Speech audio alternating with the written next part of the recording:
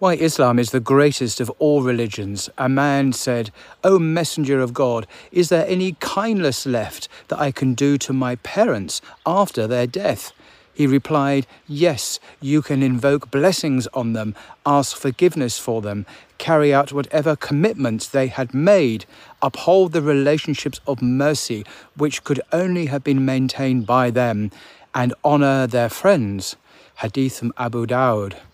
And Akbar ibn Amr related that the Messenger of God, upon whom be peace, said, "These lineages of yours do not make you superior to anyone. You are all human. No one has superiority over another except in piety and consciousness.